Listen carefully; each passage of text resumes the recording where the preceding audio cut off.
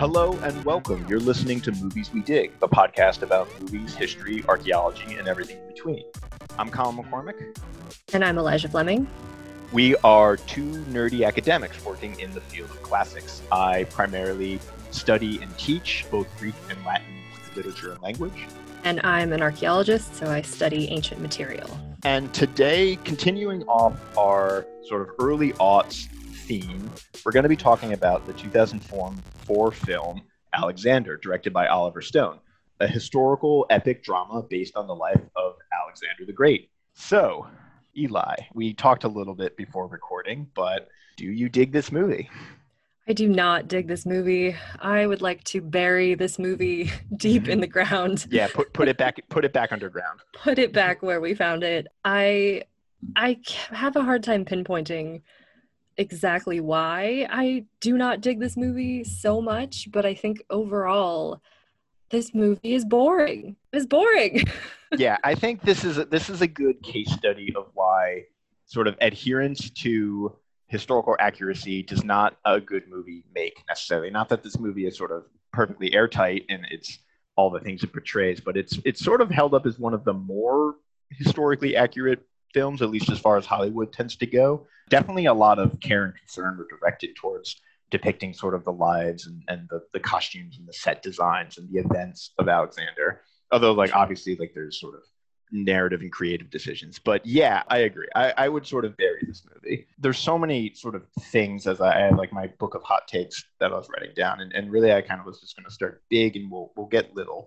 But the problem, like he kind of said, and this, we kind of touched on this last week when we were talking about Troy, is that it's just too big. Alexander's life is this long sort of sprawling epic, for lack of a better word. There's so many events and characters and places and things that span, even though he had a relatively short life as far as people go. He died just before he was 33, something like that. Yep. There's a lot to kind of cover, and I think this movie kind of makes the irony, I think, my sort of thesis on this movie as I walked away is this movie kind of makes the same mistake. Like, the problem with this movie is almost the same problem with Alexander, where it's trying to do everything and go everywhere and be everything. But then we, the audience, much like Alexander's soldiers, after a while are just kind of like, enough, no more, I want to go home. There's too much to kind of digest. So even just the scale of the narrative, like, we go through Alexander's entire life, but we can talk about this, but you watched the theatrical version. I did. I fell on the proverbial sword and watched the ultimate cut, because since it came out in 2004, this movie has had, I think, four recuts involving taking out footage, putting footage back in. I think the longest one added like 40 minutes of new footage. And then at the 10-year anniversary, Oliver Stone kind of said the ultimate cut, this is kind of more or less where I want it to be. But I think really no amount of editing can really kind of save this movie, because the problems are sort of in its bones. But the narrative, at least in the ultimate cut, the narrative kind of jumps all over the place. I don't remember if the theatrical cut is more sort of chronological. So there's one major flashback, and it's the assassination of Philip, and that happens far toward the end. But that's like the only big jump. And I remember thinking earlier in the movie, didn't they actually show the assassination? And then later, when it flashed back, I was like, why is this here? Why is this happening now? That's part of it, because like by the time the same, so the ultimate cut, actually, it does a lot more jumping back and forth. There's kind of parallel lines, one of like Alexander's sort of eastern campaigns, and then the other being his childhood in Macedonia.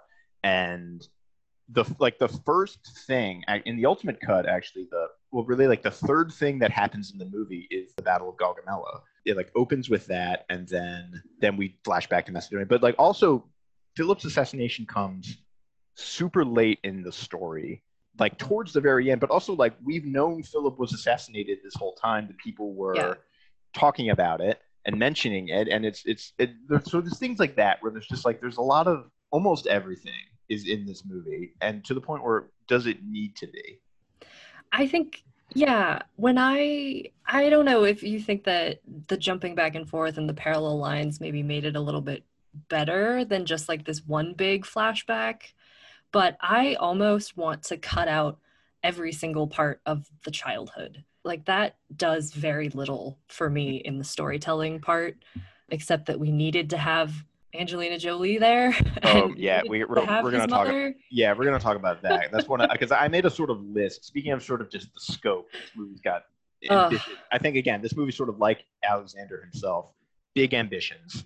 Um, yes. Yeah, I would say that all of his childhood things did very little for me, and I would be almost more interested in having more of his campaign and then maybe more of after his death, because to me, that's almost the more interesting part is what mhm. happens after Alexander dies. Yeah, there's and not even as sort of big as with a sort of at least with about 3.5 hour runtime, depending on which cut of the movie you watch.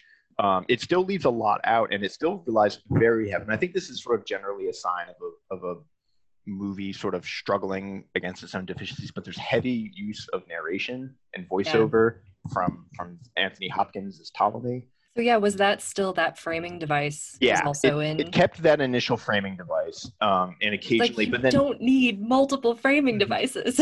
like at the end of the movie, he kind of talks about all the things like what happens to everyone. Is like, oh, they got assassinated, and they might have gotten assassinated. They went over here, and it's like that seems kind of important, but yeah. So one of the notes that I wrote down was so many characters, so little introduction, because Yep. Alexander's surrounded by a huge cast of characters, including his sort of his generals from Macedon, which they kind of rattle off their names. But at the end of Yeah. the movie, if you were to like sort of all right, like match the name to the face, I would be very hard pressed. Yeah, they had no personality. Mm-hmm. I don't know, this big entourage that like followed him around and we're supposed to kind of know what happens to them, maybe. Like Ptolemy is a name that we know. Yeah, Um, I think also this movie. I think this movie kind of relies a lot on the audience sort of bringing in some like for us sort of yes. steeped in sort of years of Alexander lore, for lack of a better word. You know, we kind of when somebody's like, oh, Ptolemy, we have a sense of like, oh, Ptolemy's going to go become the leader of a big dynasty in Egypt that's lasts for hundreds of years, going all the way to Cleopatra. But like for the average moviegoer, they're like, the what? Yeah, the who? Um, yeah, Why? and they're right. Like the generals are largely kind of indistinguishable from one another.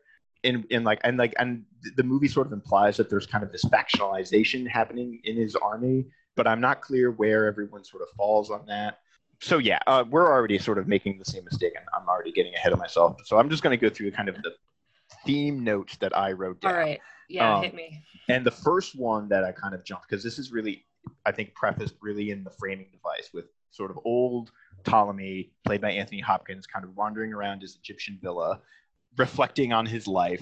And that's really kind of like the reflection on history and the problems surrounding sort of Alexander and what we can or can't know about Alexander's life and the various sort of depictions. Because even today, our closest sources to Alexander are either sort of pretty far removed. There's a couple of different traditions.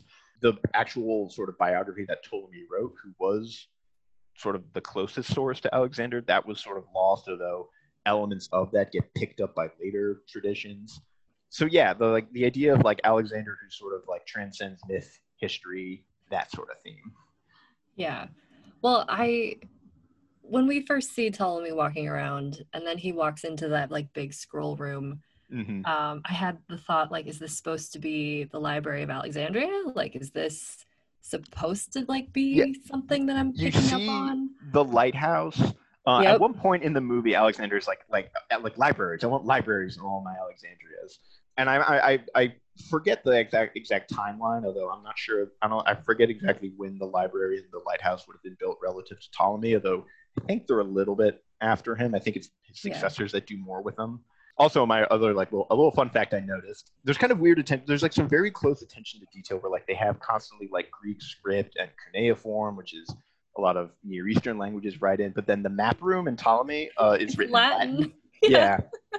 Yeah, I assume like because they wanted to give it like a sort of seem vague and ancient, but also have letters that we could read or Yes. that the audience could read. You know, so you could look and it says like Egypt and Babylon and all that sort of stuff. Well, Yeah. it seemed like generic old timey map, old ancient thing, which I don't know, brings, maybe this is slightly off topic, but was in the Ultimate Cut, is there a quote from Virgil Yes, at the there very is. beginning? Opens with a quote from Virgil. Why? Yeah. Which he Why? says at one point. I don't know, because it's again like it's in the wheelhouse. And Virgil was not really talking about Alexander, not in any way No. when he that line. So that seems like an odd choice. Yeah, but yeah, Alexander, like the movie seems to be really interested in Alexander as this guy who, like, can we ever really like know who or what he was? But are we supposed to like Alexander? Like, are we supposed to be like, are we supposed to be on his side? Or is it That tragic? yeah, that's I don't know. so I guess maybe we can just go right there. Let's talk about Alexander himself, played by Okay. Colin Farrell. And though my natural inclination with fellow Collins is to be on his side, but I really sort of this performance. I think my main issue is he is kind of unlikable, and like we're supposed Yeah. to like him, but the Mm-hmm. movie, like I think the movie dwells a lot on his sort of like vices, and then he's simultaneously supposed to be this very charismatic and inspiring leader, and we sort of get some of that like when he sort of is leading the army and giving the speeches. But I think part of it there's a sort of between the triangulation of the script and the acting and the directing, I just don't like when the movie wants me to be inspired, I don't feel inspired. Yes. And same with when the movie wants me to be sad or feel sad, I don't feel sad. Yeah. And in a way that almost makes you like the way it's sort of portrayed. It's like, why are people following this guy? Yes. And because I think all of the like the cool things that Alexander is supposed to have done, we don't get to see a whole lot of that. Like we hear some of it, but like some of the wilder battles, I mean, we focus so much on like the one big one at Gaugamela, but a lot of the other ones where it's like more crafty or interesting, or we sort of have this background of why his entourage is so into following him. It's like when he makes, is it Tyre that's like, it was an island, built a freaking bridge so we could conquer it, and it is now a peninsula. Yeah, it's like exactly. You walk to this once island now because of him. Yeah. So there are so many, I think, tidbits and cool things that maybe, like, again, scope, like we just can't fit all of this in, but it's just being told that he's very divine and everybody follows him and he does good things. It doesn't work visually. The whole time we're seeing him, part of it is also because I think just Colin Farrell's performance is dialed to 11 at all times. Like I think pretty much in every scene, he's screaming, like tears running down his face, yelling, attacking people, having like a tantrum or a breakdown, like all the time. Like this guy, he's feeling every feeling simultaneously at 1,000%, to a point where almost like you after like the fourth or fifth scene like that, you're just kind of like, is this just the way this guy always is? Because like that's, you know, and then like, and there's no sense of like it feels like a movie like this should have like maybe one or maybe two scenes like that where Alexander like really is sort of pushed to the brink and kind of has like sort of almost like a breakdown or kind of freaks out. And I think the sort of the obvious sort of choice is when he kills his general Clytus, who's and which is in the movie and actually pretty much goes down in the movie as is described, where Clytus kind of gets really kind of upset that he's being sort of what he sees as being sequestered off to kind of like a backwater province. And Clytus is one of the sort of old guard who was part of with Alexander's dad. And then they sort of argue, and then Clytus leaves and comes back, and Alexander like throws a spear at him or something, which that seems like sort of like a good sort of fulcrum climax breaking point for Alexander's emotional arc. Definitely. But in this movie, it's sort of all the other scenes with Alexander, he's behaving just like that. So that this isn't any different or any no more and no less than any other time. It just seems like he's always been screaming and crying and getting in people's faces. And so I was thinking on the topic of scope, I was thinking of sort of two comparative examples of historical movies, kind of different, but I think sort of are good comparisons. One is Lincoln. With Daniel Day-Lewis, 2012, directed by Steven Spielberg. And the other is, I don't know if you've ever seen the film Mongol. Yeah, I have actually. Yeah, it's also a long movie. Yeah, directed by Sergei Bodrov. And the reason I bring these two up, because I think they kind of avoid the mistake that Alexander makes, and that Lincoln is not the whole life story of Abraham Lincoln. It's really about we're kind of jumping into one particular point of his life and his career, and it's really just sort of all about the 13th Amendment, and it's very sort of tight in scope. In the same way that we were talking last week about how the Iliad is kind of really tight in scope against the backdrop of this bigger epic, right. Lincoln sort of gets that. It has a sort of, we're already in the Civil War. We don't have to be shown how the Civil War starts or how Lincoln grew up, or, we can have sort of flashbacks and references to those, but the movie has a singular kind of narrative. And Mongol does something kind of similar, where it is sort of about the life of Genghis Khan, and it is also a very long sort of historical epic. And in a lot of ways, Genghis Khan and Alexander the Great are very sort of like, they're very similar in some ways, both in just the sort of broad scope of that. For sure. Kind of, impressive conquerors who had sort of world-changing lives. But again, Mongol, the movie, doesn't cover the whole career of Genghis Khan. It's really his sort of his upbringing, and then up until the point where he basically like rise to power, right? Yeah, it's like it ends basically with his sort of last victory unifying Mongolia, and then the rest of his worldwide conquests are later, and maybe even saved for a later movie. And I think like how in the sense, like if I were to do an Alexander the Great movie, I would almost want to do something more like that, like really just sort of pick a sort of singular, not campaign, but like sort of tight window of Alexander's life, and maybe towards the end of his life, or even like you said, maybe sort of after, and really just kind of dwell on that. And then there can be references, but we're not trying to get the whole scope. Yeah, well, I think like the assassination of Philip would have been a maybe really interesting place to start, because we don't get this sort of like weird thematic, I guess, backstory to his baggage from his parents that I guess were supposed to be the next theme on my list. Oh, good. But like when Alexander becomes king, Macedonia is in a very interesting place. It's sort of trying to be a big player, sort of trying to go against places like Athens, and even Thessaly is sort of like a bigger, more international player in politics.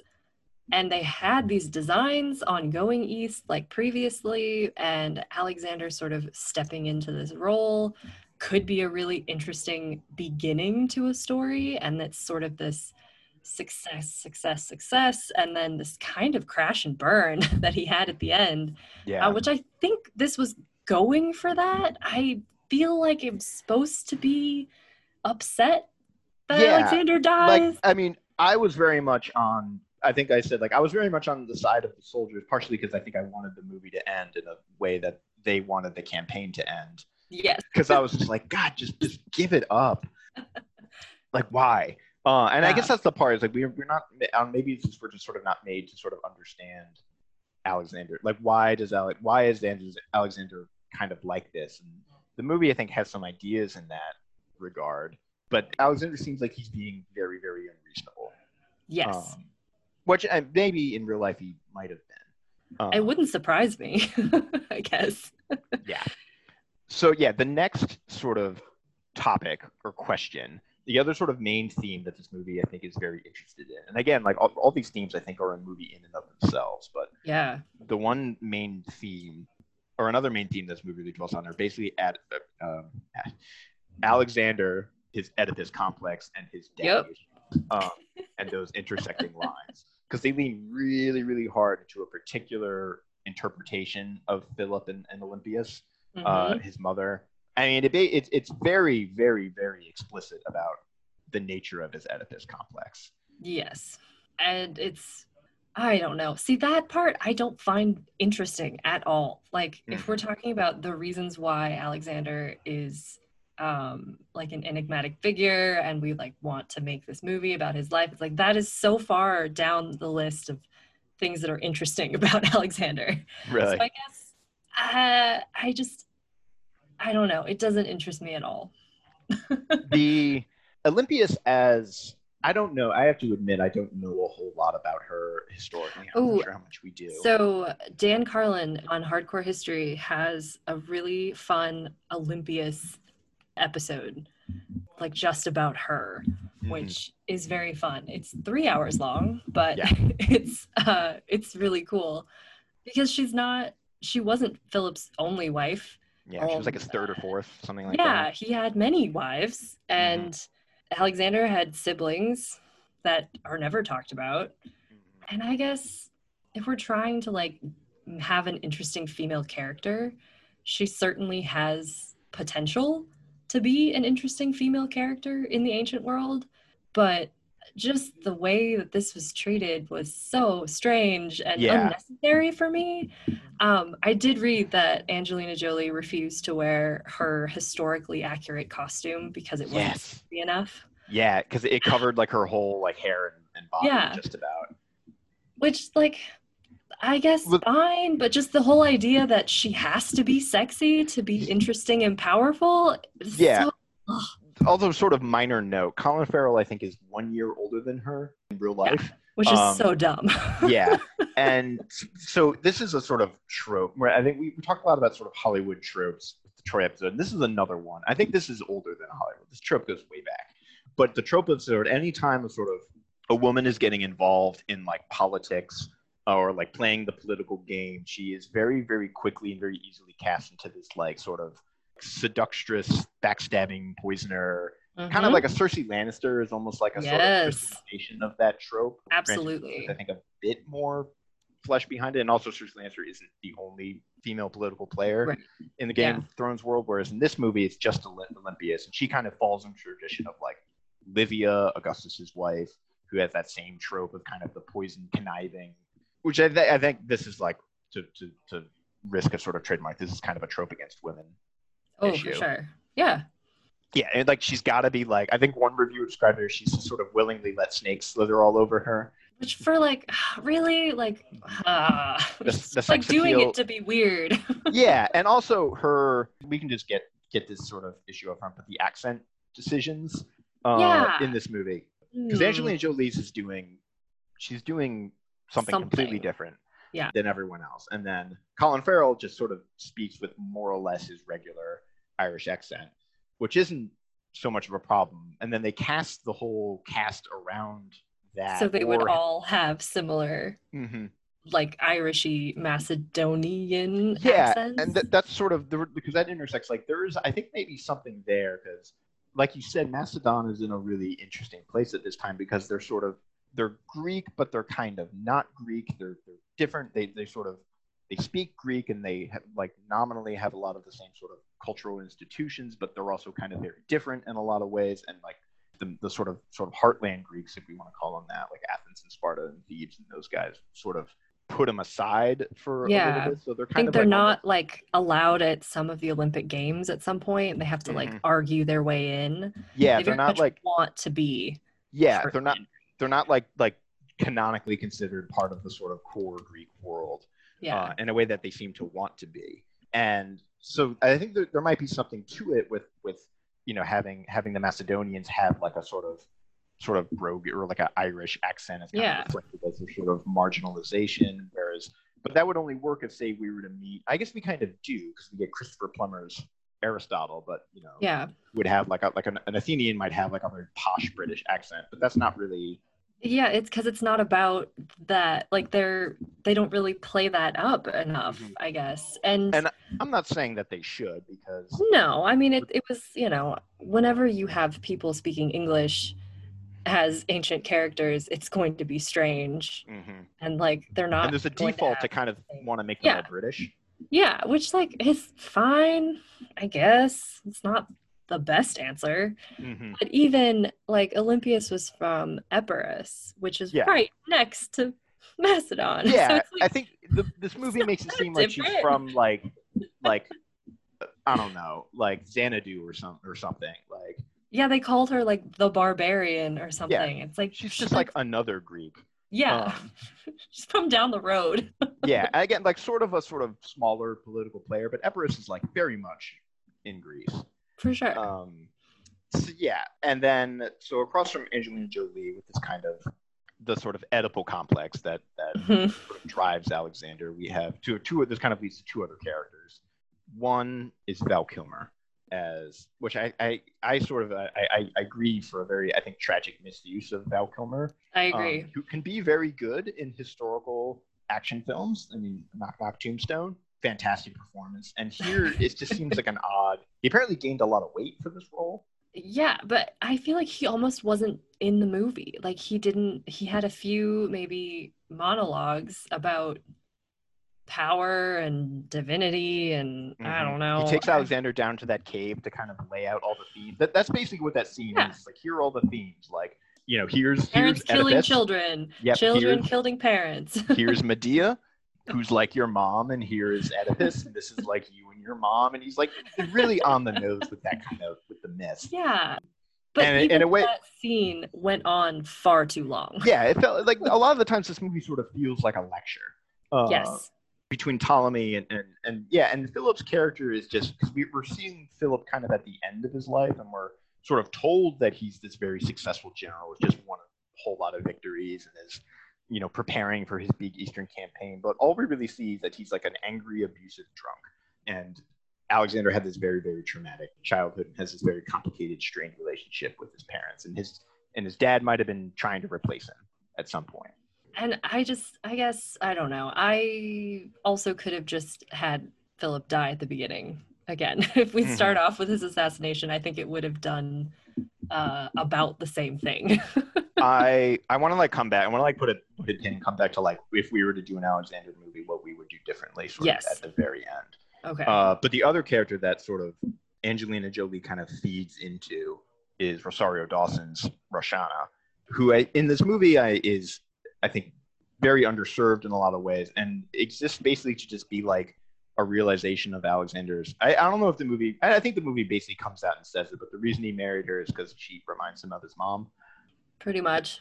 That seems to be, because there's a bit where she's wearing, I don't know if this is in the theatrical cut, but in the ultimate cut, she's wearing this like snake bracelet. Yep.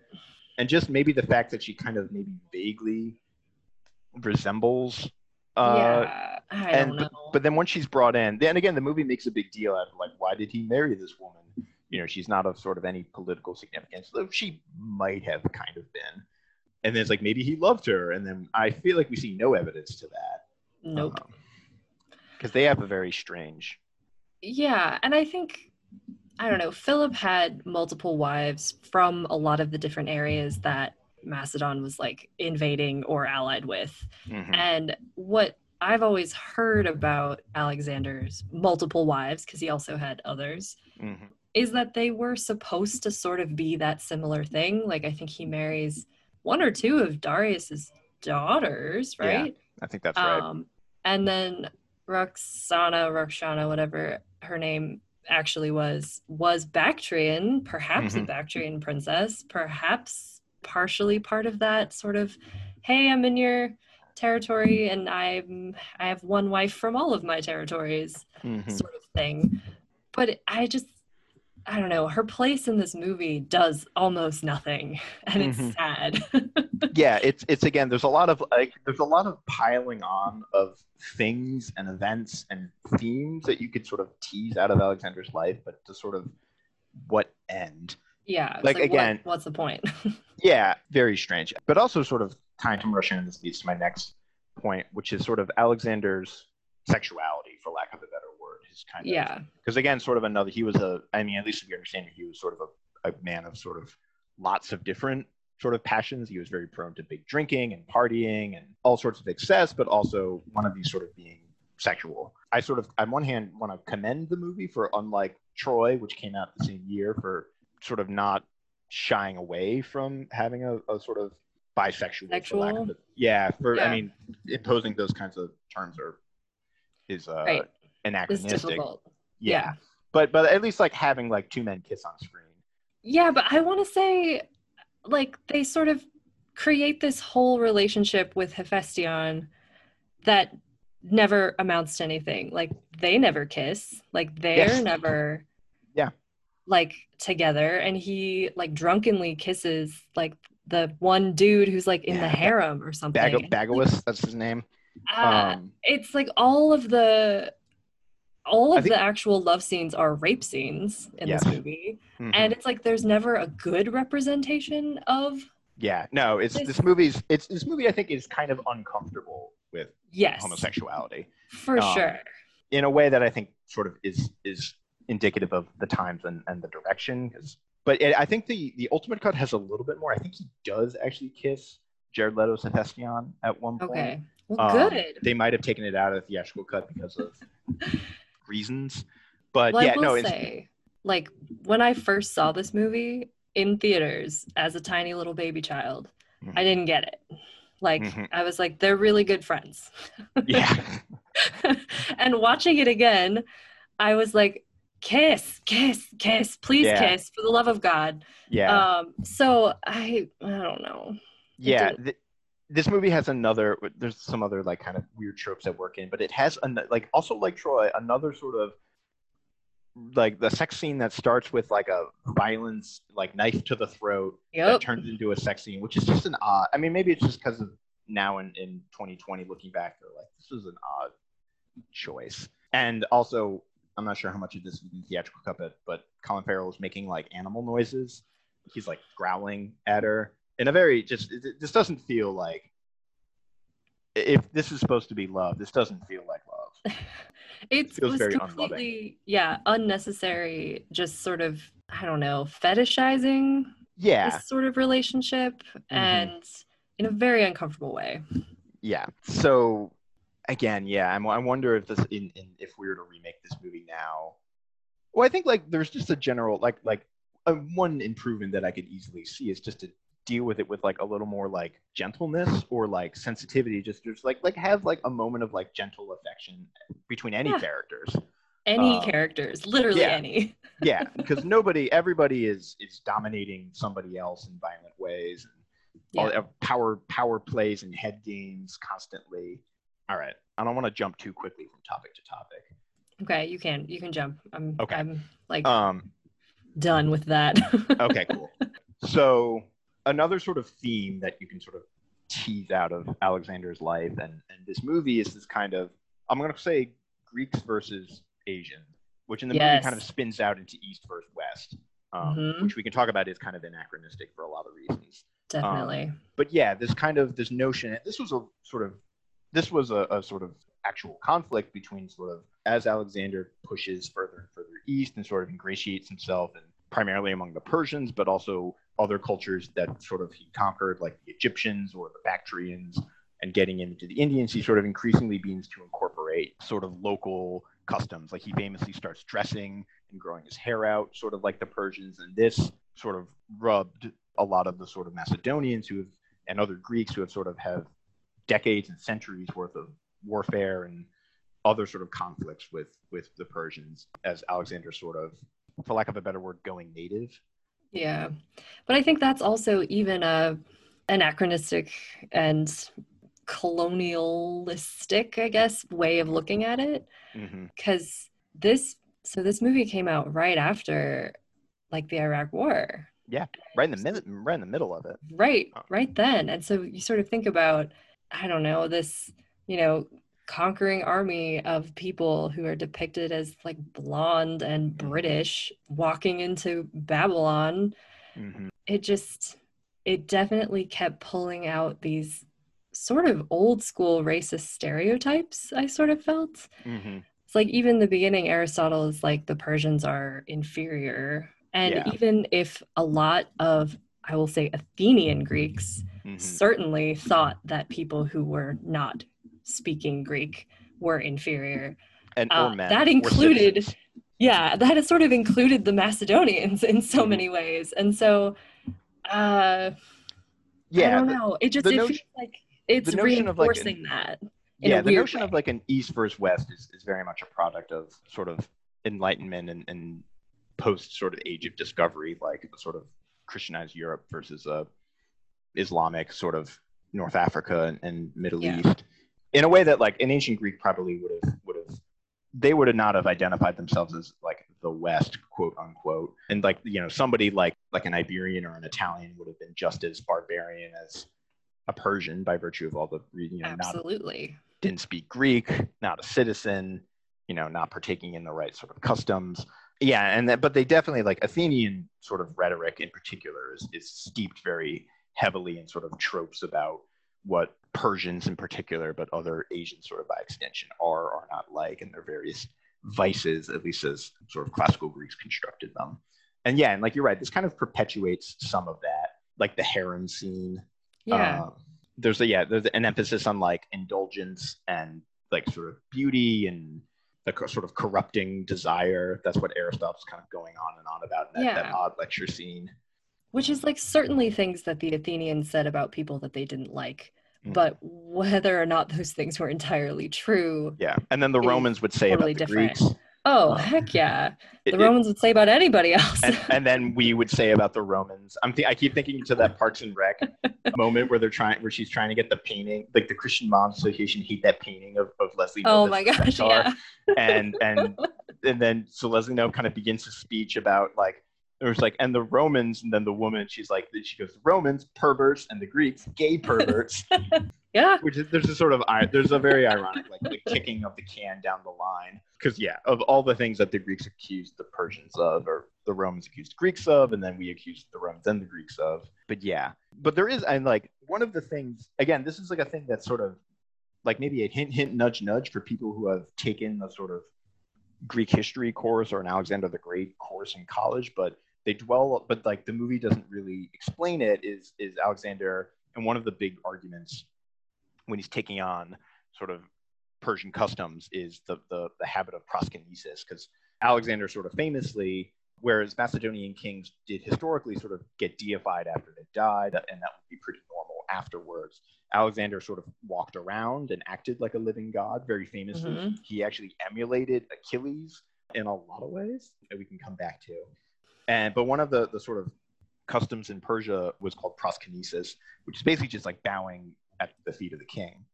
In Greek, the word literally means to sort of like be like a dog in front of someone. And for the Greeks, this was a very like, proskynesis was a big no-no. And they kind of took issue with Alexander like not stopping his sort of Persian subjects for bowing to Alexander's feet.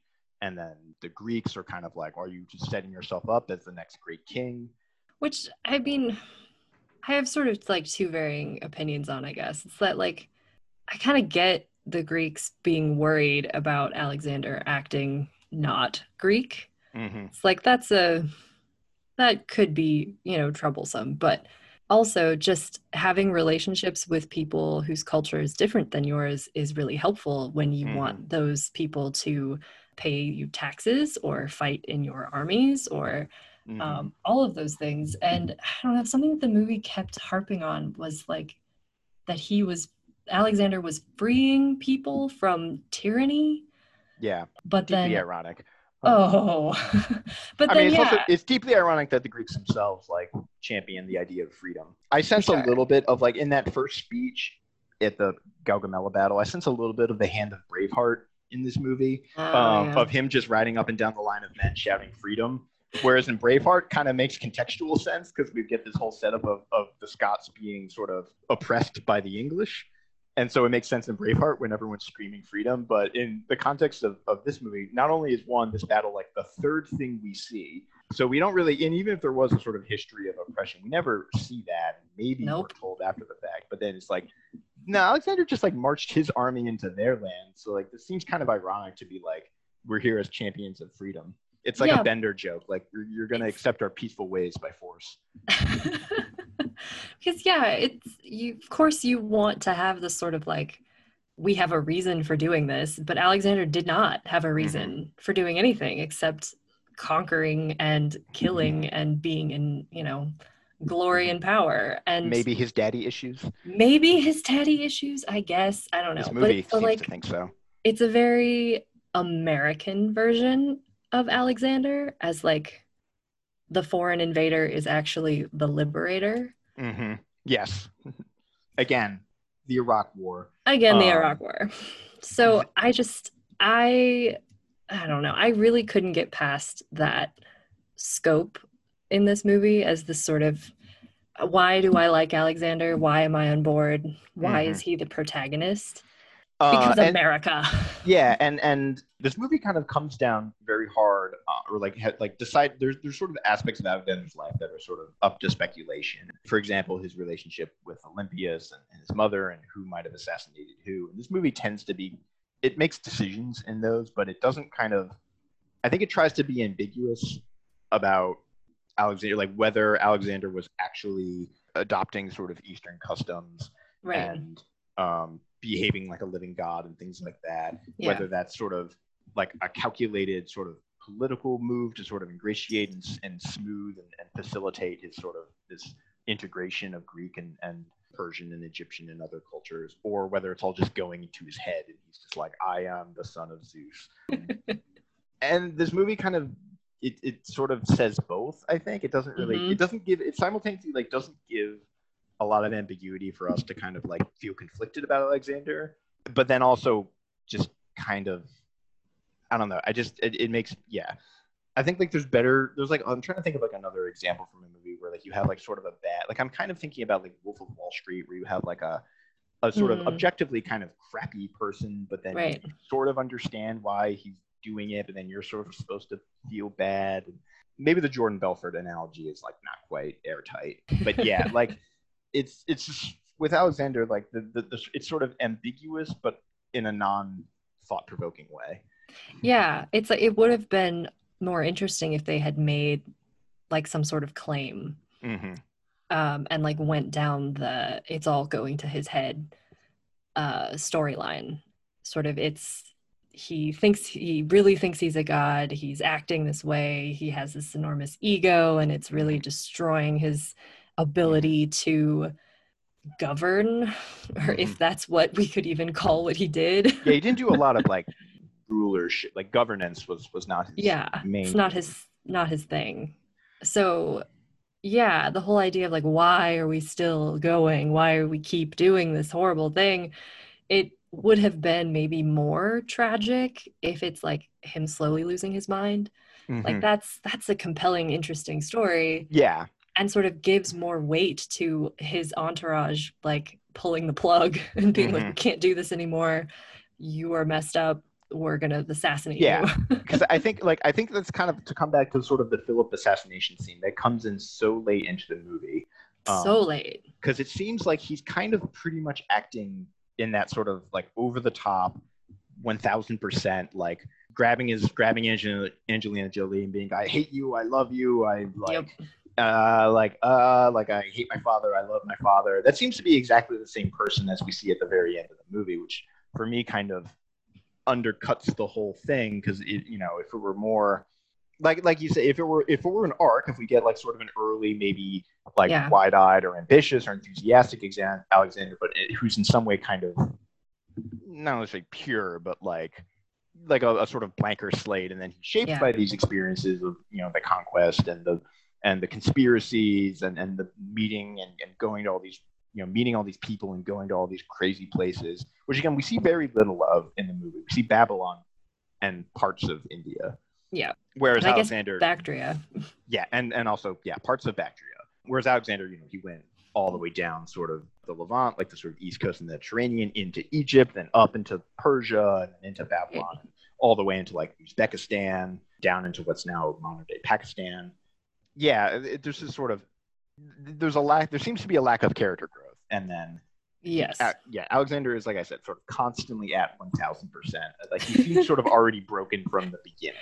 Yes, it's like he doesn't have anywhere to go because he's already there. He's already there. And there's moments of like hints of that, like in the battle, right before the battle, when he's kind of calling out all the soldiers and they're kind of joking, and he's like, oh, like I don't even remember any of their names, but he knew their names, which supposedly in history he did, and he could like reference some story about them. And then at the end, there's sort of, I don't know if this was in the theatrical cut, but in the ultimate cut, there's a scene where he goes to basically the tent, or the doctor's tent, and all the wounded and dying are there, and he kind of like, he's there when they sort of put one guy out of his misery. And it's sort of a, like you kind of get that he like cares for his men and his men care for him relationship, but then that's just kind of gone, because then we just get full into like totally gone, the debauchery and the excess and the paranoia.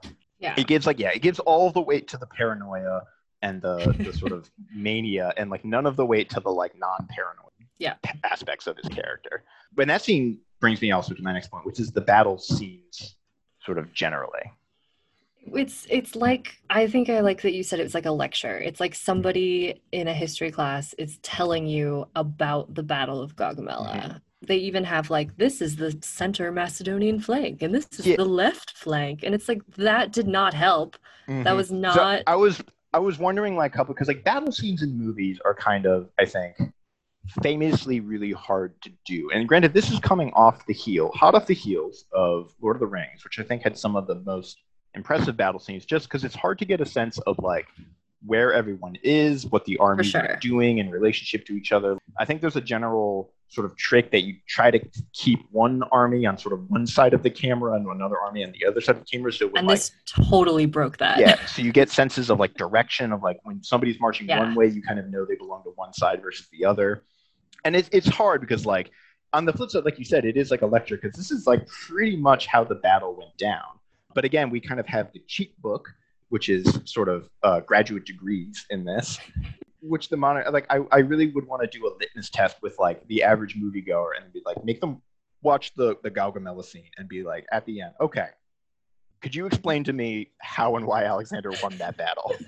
And I feel like the answer is no, because you're like, it's no, it's totally no. Because it's just a sense of like you kind of get the idea for the strategy, and it is like really interesting, like to have our nerd out moment. Like Alexander's basic strategy was he had these walls of we call phalanxes, these guys with these really long spears, and they could basically, like when they were all like in formation marching forward, they could pretty much steamroll everyone in front of them. But he created this sort of impenetrable wall of dudes with spears. And then he could like pin an army on his infantry, and then he could take his super elite cavalry and he would kind of swing around. And the analogy is always like hammer anvil. But I mean, this movie kind of does that, but I don't think you quite understand like. You don't, because so they like have the wall of Macedonian phalanxes, and it's cool to see like the sarissas, the super long spears, like sort of out all the way down, which were supposed to be able to steamroll cavalry too, which is really cool. But then I swear that the sides of the battle switch the sides of the TV screen so many times. Yeah. And you can kind of track that the Macedonians are the ones in squares, like because they're in their phalanxes, but then you don't know where Alexander's going or why he's going so far away, and it's definitely not clear from the points that they give you of like, this is the center and this is the left and this is the right. It's like, well, what? Why? Yeah. And I have a sort of theory that there's kind of two schools of filming warfare and battles that are sort of at war with each other. Because Oliver Stone, sort of famously, is a Vietnam vet and got his critical acclaim directing Vietnam movies, Platoon and Born on the 4th of July, which in those movies and a lot of sort of Vietnam literature, for lack of a better word, in general, really kind of dwell on like the craziness and the gore and the violence and the sort of insanity and the trauma of the battle. That's a very much, I mean, other wars and war sort of media do this too, but I think in Vietnam media, it's like particularly resonant.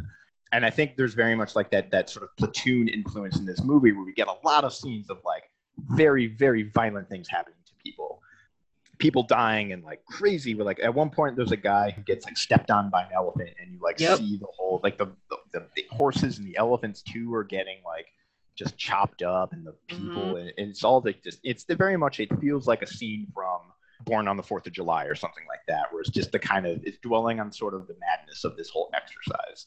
But then the conflicting signs, like we also kind of want to give like a sort of more Lord of the Rings style clear picture of like what's happening in this battle and like who's where and like how the arm, like how this is working. And yet, and those kind of are sort of at odds with one another. And I think they do, the sort of Vietnam element, I think, is accurate too, because like in a battle like this, it would have really been, because kind of an ancient battle would have really kind of, most of them as I understand them, kind of devolved to basically like a pushing match where you just get all these dudes to sort of crammed up against each other, kind of pushing and sort of poking at each other until one side breaks or something like that, a decisive action, which would have been a very sort of claustrophobic traumatic Absolutely. kind of experience. Yeah. But then the sort of the flip side to that, I'm not these two are not necessarily mutually exclusive, but the flip side to that is we have no idea what the hell is going on in this battle. No. And I think, I don't know, there might be that sort of third, almost academic thing that we're trying to say. We know that this was a real battle and we have some information about it, and we're trying to do it right, I guess, but very much at the cost of making it interesting. I feel like it went on for a very long time. Yes. I wasn't worried about any of the characters. No, I think this is. I think this becomes a bigger issue so there's kind of two battles that kind of, at least in the Ultimate Cut, like bookend the film. There's Gaugamela, his big victory over the Persians, and then Hydaspes, which is his big victory, sort of over. Ish. Yeah, it was a little bit of a Pyrrhic victory. He won, but at great cost over King Porus, who's like an Indian king. And in that, first of all, like minor sort of well, actually moment, because that battle, it's now the Jhelum River, but it's in Pakistan, more modern Pakistan today, and they filmed this in Thailand. I think it was so they could have access to elephants or trained elephants.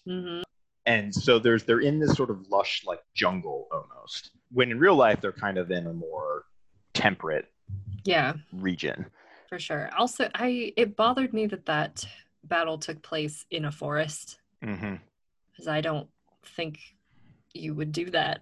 Yeah. And also, I mean, that has the more like, I have no idea what is going on in that battle, who's Not where. It seems like the Greeks are really losing, but then they kind of win. But even that's not terribly clear. I have no idea where Alexander is in relationship to the rest of his forces and like what's going on. You get that, granted, admittedly, a really cool shot where the horse is rearing and the elephant is rearing that you can like put on like that's a money shot. But I just like have no sense of what is going on in that battle. And I guess maybe like neither did the Macedonians. I guess. And also this is after 3-something hours of this movie. Yeah. And I guess we're kind of to come back around to it. There's no sense of narrative arc or progression. It doesn't feel like we're like leading up to this because everything's kind of put in various places. Like you could almost chop up all the individual scenes and rearrange them in any number of orders, and it would have kind of the same effect on the movie because there's no sense of growth. That's really that's our like thesis. There's no growth. It doesn't feel like this is the battle we've been leading up to this whole time. No, not at all. Neither does Gaugamela. No. So like these hugely massive battles just become like drudgery because it's like now I gotta just like sit for another 40 minutes and watch like people's arms get hacked off in a very dull way. It's like how did we make this so boring? How is this? I think there's Daniel Mendelsohn has a review of this movie where he basically says like the life of Alexander was neither funny nor dull, yet people watching this movie were like sort of snickering and bored out of their minds. It's not wrong. Yeah. I have one last thing, but it's a softball pitch to you. Okay. Just the like costumes, set design, aesthetics of this movie. So I think there are some really interesting things, and there are things that I appreciate. So the sort of Philip's star that is sort of on a lot of different motifs in tombs in Macedonia. We see it on a lot of shields. That really shows up a whole lot, which is kind of fun. Alexander like has it embroidered in a couple different places. You see it on shields. A lot of the motifs in their like gold crowns that they wear at some point, that does come out of Macedonian tombs, which is pretty cool. The armor at the Battle of Gaugamela is really neat and it looks really good. Like I like the sarissas and the phalanx. That was pretty cool. But it just all sort of lays really flat because I guess it doesn't, I don't know. There wasn't the same atmospheric feeling that you get from like Troy for some reason. I can't really put my finger on it. The walls of Babylon, the gates, those were cool. Yeah. Very neat. Those look basically exactly like They right, like the coat of paint is fresher, but yeah. But yeah, you can see those gates in the Mhm. new museum in Berlin because they've been looted. Yeah, colonialism. Thanks, colonialism. But like that was cool, that was interesting, but it just all of these little points laid very, very flat Yeah. because I wasn't on board. Like I wasn't interested in what Alexander was doing. It's like So I don't care. unlike Troy, where we talked about, we couldn't really find a singular, for lack of a better word, like historical consultant or textual consultant or whatever it may be. For this one, they did have a Robin Lane Fox, who's this sort of very kind of, what's the word, like classic lowercase c, Yeah, sort of Oxford professor. He's for written sure. a biography on Alexander and a bunch of other things. And apparently, he's not credited in the film, but in exchange, he got to be a cavalry member in like one of the battle scenes. Oh He's my like god. one of the scenes that was, and so he's like in one of the cavalry scenes. And that was his compensation. Wow. Yeah.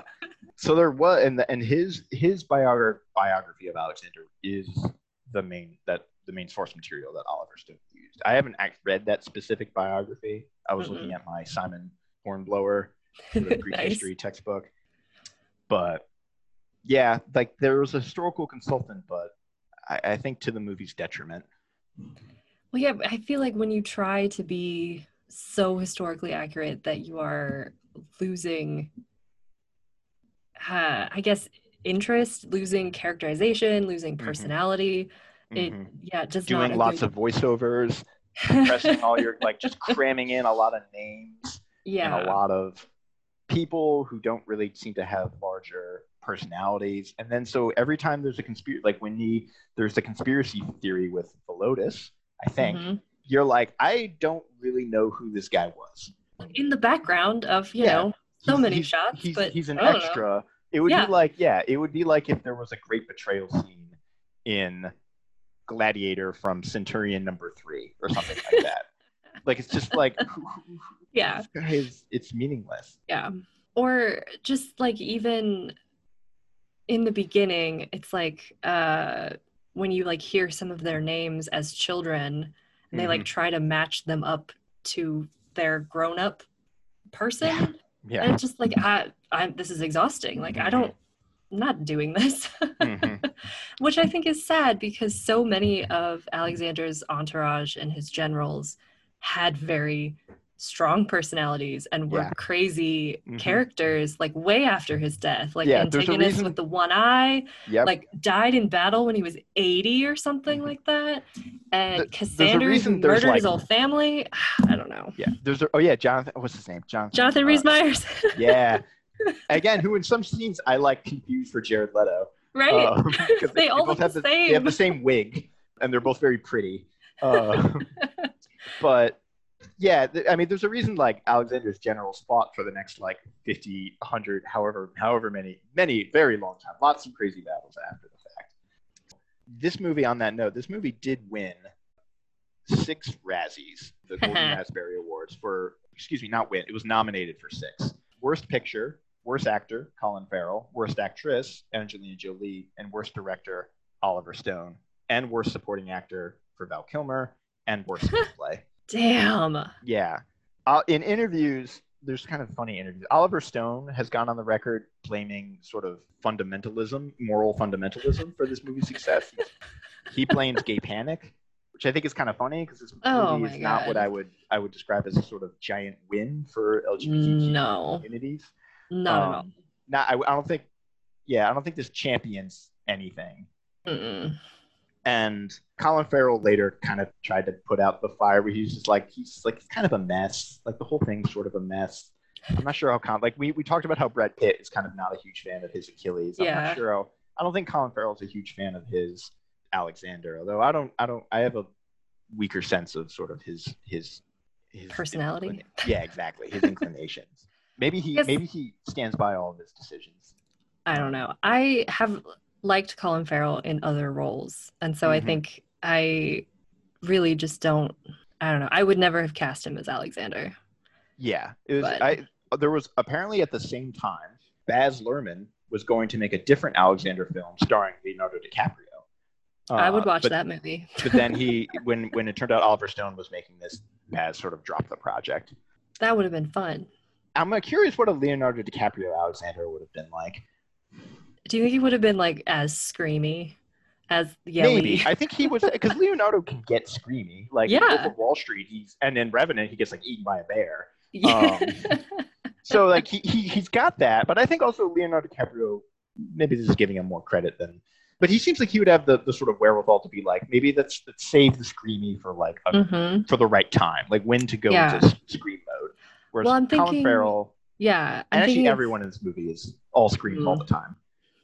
Like Django Unchained, and Leonardo DiCaprio has like very quiet, crazy, like but still crazy moments where he's like, it's on the down low, but he's scary. Yeah, I could see that being interesting. Like there's a sort of simmering, a simmering kind of intensity or madness to him. Yeah, that very, or like in Gangs of New York, where which is largely a revenge plot, where he's kind of he's got that sort of seething rage just under the surface. Yeah. I don't know. Do you have any other if you were to like right here, right now, Year of Our Lord 2020, who you cast to play Alexander the Great? I would almost. Oh man, this is so hard. I know. I got to think. I should have prepped this question because I actually had no idea myself. I would definitely see a movie with Leonardo DiCaprio as Alexander. I don't think that would have been a bad choice. But I'm kind of trying to think of somebody who's like. The things they got to be young. They got to be kind of young. Yeah, do have to be young. I wonder. I have two thoughts because I'm thinking of young actors. They might not work. Okay. One, I'm gonna go with my weaker one first. One is Timothée Chalamet, but it's just because he's been in a lot of things recently and he's really good. But he has like kind of a sweetness to him that I'm not sure would necessarily translate. Well, maybe he can go crazy. Did you see the King on Netflix? I did. That that kind of works. I can sort of see that. Actually, I have a third one now. That speaking of actors who are recently in vogue, my second thought I went to is Nicholas Hoult. Okay. Yep. Who I think is just proven to be a very good actor and very versatile. Yeah, like he's got the madness. He was Nux in Mad Max, but he's also kind of more of a toned down, youthful. The third one that just came to me was, oh my god, I just forgot. Oh no, I remember. Because I just saw the trailer for his next movie. I think I know what you're going to say. I almost said Edward Cullen, but Robert Pattinson. I keep calling him Edward Cullen. Right? But I think Robert Pattinson could crush it. I have also been pleasantly surprised at how versatile Robert Pattinson can be. The Lighthouse, which was a very strange movie where he's very weird. But he was also in The King on Netflix as the French King. Yeah. Which he sort of disappeared into. I thought he did a great job. And I love his I love it and hate it, but his accent in that movie, he goes like full Pepe Le Pew. Oh yeah. He's like, what the hell? He leans into it. And I didn't hate it. And I truthfully don't hate the trailer for the new Batman. I'm like I'm really excited. I'm actually really excited for it. In a way that I haven't been excited for a DC movie in a very long time. For sure. So I could see that. I see the trailer for the Snyder cut that's coming out, and I'm just like, no, I need. That's what we need. Another 3-hour pretentious movie. No, we don't. Yeah. So more broadly, casting aside, if you were to do this movie your own way, how would you do it? So I do think it's interesting that since this movie was made, there's a giant tomb in Amphipolis that was recently discovered. So that was 2014. So it was 10 years after this that has given us a lot more material to think about and work with. And it's very clear that the tomb of Philip at Vergina, yes, like obviously influenced a lot of the costuming and the motifs and the frescoes on the walls and all of that stuff. And I think it would be really interesting to sort of have all of the stuff from Amphipolis and this tomb with these sphinx and these caryatids. And it's such a cool tomb that may or may not be Hephaestion. Yeah. Oh, yeah. Was may or may not be Philip. Like we can never be sure. But that I think would be really cool to sort of have a lot of those elements in a new movie visually, which I think is interesting. And I do think that I would start with the assassination of Philip, because I think that's an interesting like catalyst to things are changing for Alexander. If it's a movie about him, it's when he is like pushed into sort of either flee the country or be king. And that's interesting, and that would be a fun start. And I do think that I would lean into him being crazy, maybe, because I think that would sort of drive the actions of other characters to do what we want them to do. Yeah. Nice. I have like thoughts are now rushing into my head. One is like, if I were to truly have any way of it, I have complete creative control, I would sort of, again, kind of opt out and do, and I think this was less of a thing people thought of in 2004 and more sort of now in the age of like in the post Sopranos, post Game of Thrones, post Rome world, is to lean more into like an extended long form TV show. Yeah, like a la something like Vikings or sure. Marco Polo. I mean, there's so many of them now. Yeah, there's a couple on ancient. Actually, there might be one on Alexander. I'm not even sure. So with a long form TV show, you could do all of the things that I think this movie tries to do and sort of give them their due time. But if I were locked into a movie, say of a 3-hour runtime, I really love the Bucephalus story where he tames the horse, but see, I don't care. I don't care about that. Yeah, but like that seems like it's just in there for its own sake. I think here's my pitch. I would concentrate of all the relationships in the movie. I think I would concentrate on Alexander and Hephaestion. They would be our narrative core. Like they grow up as boys. Philip gets assassinated. Alexander's in this sort of do or die moment.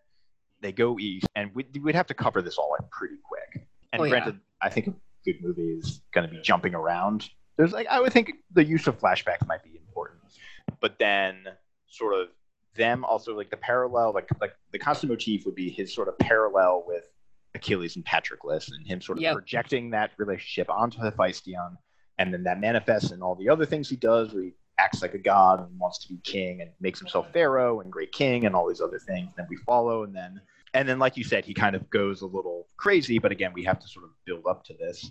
And Hephaestion's sort of there as their relationship kind of falls apart, and then Hephaestion dies, and then he dies. That would be my narrative core. That would sort of be the through line through the movie. And then you could work in as much of the other stuff as you wanted, but that would be the sort of the backbone of it for me, I think.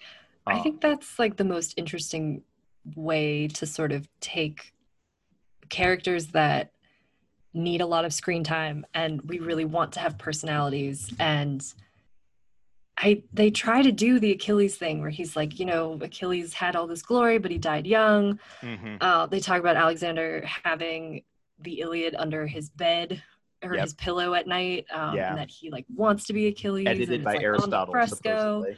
Yeah, right.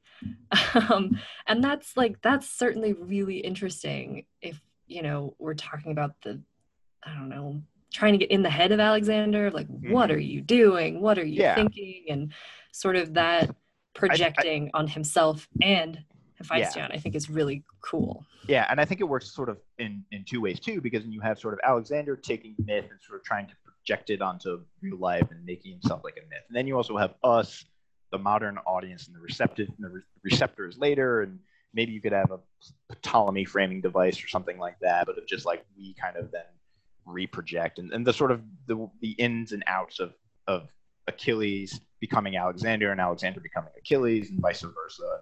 And we make Alexander an Achilles like figure. Yeah, that's kind of that'd be my pitch, I think. Cool. I like it. I would almost want to do, because some of the older medieval like retellings of Alexander make him do crazy things, like go to the bottom of the ocean, and like you could have like our alternate pitch is a la like Abraham Lincoln Vampire Hunter thing, where like Alexander the Great, like super space agent, where he's like actually an alien, or like dives to the bottom of the sea, and he's like Alexander is like the next Avengers, or it's like just wacky, weird, like Alexander travels through time. That'd be great. I would love it, because he's such like a strangely half mythical figure. It's like, let's lean into that. Let's go crazy with it. Excellent. Okay, we've pretty much gone through all the notes that I have down. Do you have any closing thoughts? This was boring, and it didn't have to be. Yeah. Okay. Well, and then so we'll put it in the ground in the hopes of a new, better Alexander movie or long form TV show emerging That'd be one great. day. Yes, please. Okay. So in that case, yeah, let's sign off. So thank you again for listening. This is Movies We Dig. And next week we'll be coming back with yet another sort of movie on ancient history. Bye. Bye, guys.